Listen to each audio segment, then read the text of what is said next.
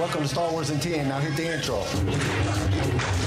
What will you have? You are now tuned in to a Star Wars show, so just sit back and ready to flow. Clear your mind of what you know, and let the force be the course of where we go. As we take this journey far, far away, now let's hear what Darth Vader has to say. We would be honored if you would join us. What's going down, far, far away, family? How's everyone doing on this dreadful Monday? I hope everything is going great on your side of the galaxy. Something new and exciting happened this Saturday out here on the Outer Rim. Lightsaber Radio had creature, actor, and puppeteer Details on their show. You might remember him as the first live-action Pike. He played Quay Talasite, the Pike leader on Kessel and Solo, and he was L1 in Rogue One. Plus, he's done a whole bunch of other Star Wars stuff in his career. His insight on what goes on behind the scene was amazing. Then his outlook on Star Wars as a whole was jaw-dropping, and had you sitting there thinking, why didn't I ever think of that? It was a really compelling conversation, and I highly recommend you go and check out that episode. Okay, what else do we got? Oh, John Williams turned 90 years old last week, and he was in LA recording something for Star Wars. I don't know what, but he was there recording something. Some people say this has to do with Kenobi, but I'm like, Kenobi should already be done. So I don't know what he's doing. But he has been doing this for 40 plus something years. I don't know about everyone else, but I think he's done enough for Star Wars. At 90, I think it's time for him to retire. He's been at it for over 40 years. I'm just saying, you must really love what you do to be doing it as long as he has. And for his hearing to still be good, because you know you got to have good hearing if you're composing music, he was truly blessed by the Force. Okay, what else do we got? I think that's everything that happened last week. So it is time to get back to the story. Because when we left off last Friday, Bane had just sent Xana off the dome, and he was preparing to go retrieve Anderu's holocron. So let's see what's going on now. Seotric 4's twin moons shone brightly down on Xana's airspeeder as it zipped through the night sky. The evening's rain clouds were just beginning to build. They were still no more than wispy veils that simply tore apart as her vehicle ripped through them. On the ground below, still a few kilometers ahead, she could see the lights of Diplona's primary spaceport. A light on the nav panel blinked a warning, indicating she was approaching the 2-kilometer limit of restricted airspace that surrounded the port. Her hands moving with casual precision over the controls, she brought the speeder in for a landing at the section reserved for those wealthy enough to afford private hangars for their personal shuttles. As the vehicle gently touched down on the pad located on the starport's perimeter, 3 men scurried out to meet her. The first, a valet, tended to her speeder, whisking it away toward the secure lot where it would be parked until she returned. The second man, a porter, loaded her luggage onto a small hover sled, then waited patiently as the third man approached. "Good evening, Mr. Somek," he greeted her.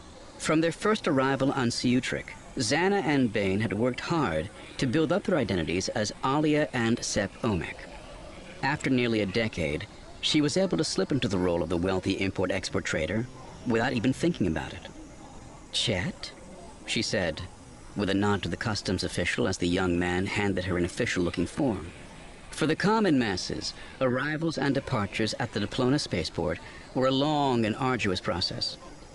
Because the world was built on commerce and trade, the government required copies of trip itineraries, verification of ship registration, and a host of forms and permits to be filled out before the Port Authority would clear a vessel, its contents, or its passengers. This frequently involved a thorough inspection of the ship's interior by customs personnel, with the official explanation being increased planetary security. However, everyone knew inspections were actually meant to discourage merchants from trying to transport undeclared merchandise in the hope of avoiding interstellar taxes and tariffs. Fortunately, Xana didn't have to worry about any of that. She simply signed the departure form and handed it back to Chet. One of the chief benefits of maintaining a private hangar at the port was the ability to come and go at will. In exchange for their substantial monthly hangar fees, the government kept its nose out of her and Bane's business. A bargain at nearly any price, as far as she was concerned. "You'll be taking your private shuttle, I assume?" "That's right," she replied. "The Victory over in Hangar 13. I'll alert the control tower." Chet gave a curt nod to the porter, who headed off with the hover sled in the direction of the hangar. "Just a moment," the customs official said softly to Xana, causing her to hang back. "Heard some news I thought you might be interested in," he continued, once the porter had disappeared around the corner. "Argyle 10 touched down a few days ago to meet with your brother." Xana had never met Argyle, but she knew who he was and what he did. Over the past few years, she had slowly been gathering information on all the members in Darth Bane's network of contacts. They could prove useful to her once she took over the Sith. She didn't know if Argyl's arrival was relevant or not. Bane was always looking to acquire rare Sith manuscripts, and it could just be a coincidence. Nevertheless, she filed the knowledge away in case it should ever prove handy. This episode is brought to you by Paramount Plus. Get in, loser! Mean Girls is now streaming on Paramount Plus. Join Katie Heron as she meets the plastics in Tina Fey's new twist on the modern classic. Get ready for more of the rumors, backstabbing, and jokes you loved from the original movie with some fetch surprises. Rated PG-13. Wear pink and head to ParamountPlus.com to try it free. Thanks for the update, she said, slipping Chet a 50-credit chip before heading off toward her private hangar. The porter was already there, waiting with her bags by the shuttle. Xana punched in the security code, causing the boarding ramp to lower. Put everything in the back, she instructed, smiling and handing the porter a 10-credit chip. Right away, mistress, he replied, the tip disappearing instantly into a pocket somewhere in his uniform as he hustled to load her baggage. Xana kept the smile plastered on her face while he worked.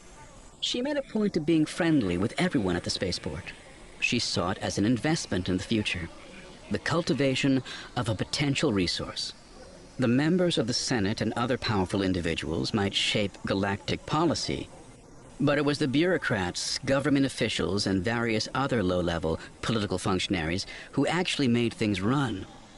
And they were so much easier to deal with than the political elite. A few kind words and a handful of small bribes, and Xana could get anything she needed without attracting unwanted attention, just as she had done with Chet. This was one advantage she had over Bane. She knew she was attractive. Men, in particular, were drawn to her because of her looks. They wanted to help her, to please her. Xana wasn't above encouraging them with a soft laugh or a subtle touch. It was a small price to pay to establish a relationship that might eventually prove useful. Her master's appearance, on the other hand, would never inspire anything but fear in those who didn't know him. Only once the porter was gone, and she was alone in the cockpit of the vessel, did she let the facade drop. Settling into the custom-molded seat, she punched in the navigation coordinates. Through the cockpit viewport, she could see the Triumph, Bane's personal shuttle, in the adjacent hangar. Like her own, it was a Cygnus Spaceworks Theta-class T-1 vessel, the latest and most expensive personal interplanetary transport shuttle available on the open market. Everything about their life here on Ciutric, the mansion, their clothes, even their social calendar, was a part of their disguise. So we start right where we left off on Friday. Xana preparing to leave for Dawn. She is headed to the spaceport on Citrix 4, to a private hangar rented by Bane and herself. This is where it turns kind of dark. Xana shows her true colors, not as a Sith, but as an attractive woman. She starts flirting with every guy around and giving out money like it ain't nothing. Xana states that she uses her looks to get what she wants from men, something that Bane would never be able to do, but I think she enjoys it. She just got that I'm super sexy. But there was one part that I thought was interesting. How the customs official tells Xana about Bane's visit, and how she said that she had records of Bane's contacts. So when she takes over as master of the Sith, she can continue where her master left off. I think Bane is underestimating his apprentice. But that was about it for this part. Now let's get to the quote for this week. And it comes to us from William Durant. He said, forget your past mistakes. Forget your failure. Forget about everything except for what you're doing right now and do it. That's a very powerful statement, but so true. People often live by their failures and mistakes, not realizing that that's in the past. You can't do anything about them now. Personally, I have failed so many times I lost count and made more mistakes than most people can fathom. But I didn't give up. I kept making mistakes until one day I was succeeding. Honestly, I don't even know how I got here. I just knew where I wanted to be and I kept working to get there. One failed attempt after another. Then one day I looked up and I was here. But you know what I wasn't looking at? My failures and mistakes. Because they are behind me. They're in the past. I kept working towards the future. And you can do exact same thing. Let me tell you how easy it is to do it. Every minute of every day that you can spare, be working on something. If you find yourself doing anything that doesn't have to do with achieving your goals, then you are wasting valuable time. Okay, that's all I have for this episode. Join us tomorrow for the next part. Hope to see you there. Thank you for listening to Star Wars Intent. Tune in next time for more Star Wars adventures. If you would like to listen to other episodes of the show, you can follow us on all major podcast directories. If you enjoyed the show, we would really appreciate a 5-star review. Once again, thank you for listening, and may the Force be with you. Star Wars in 10 was created by Kenai Shit and is distributed by Swaycast Network. This show was produced by Pigfield Media. Sound designed by Theodore Thompson. Research by Leslie Schneider. I am your host, Kyle, and we will see you next time in a galaxy far, far away.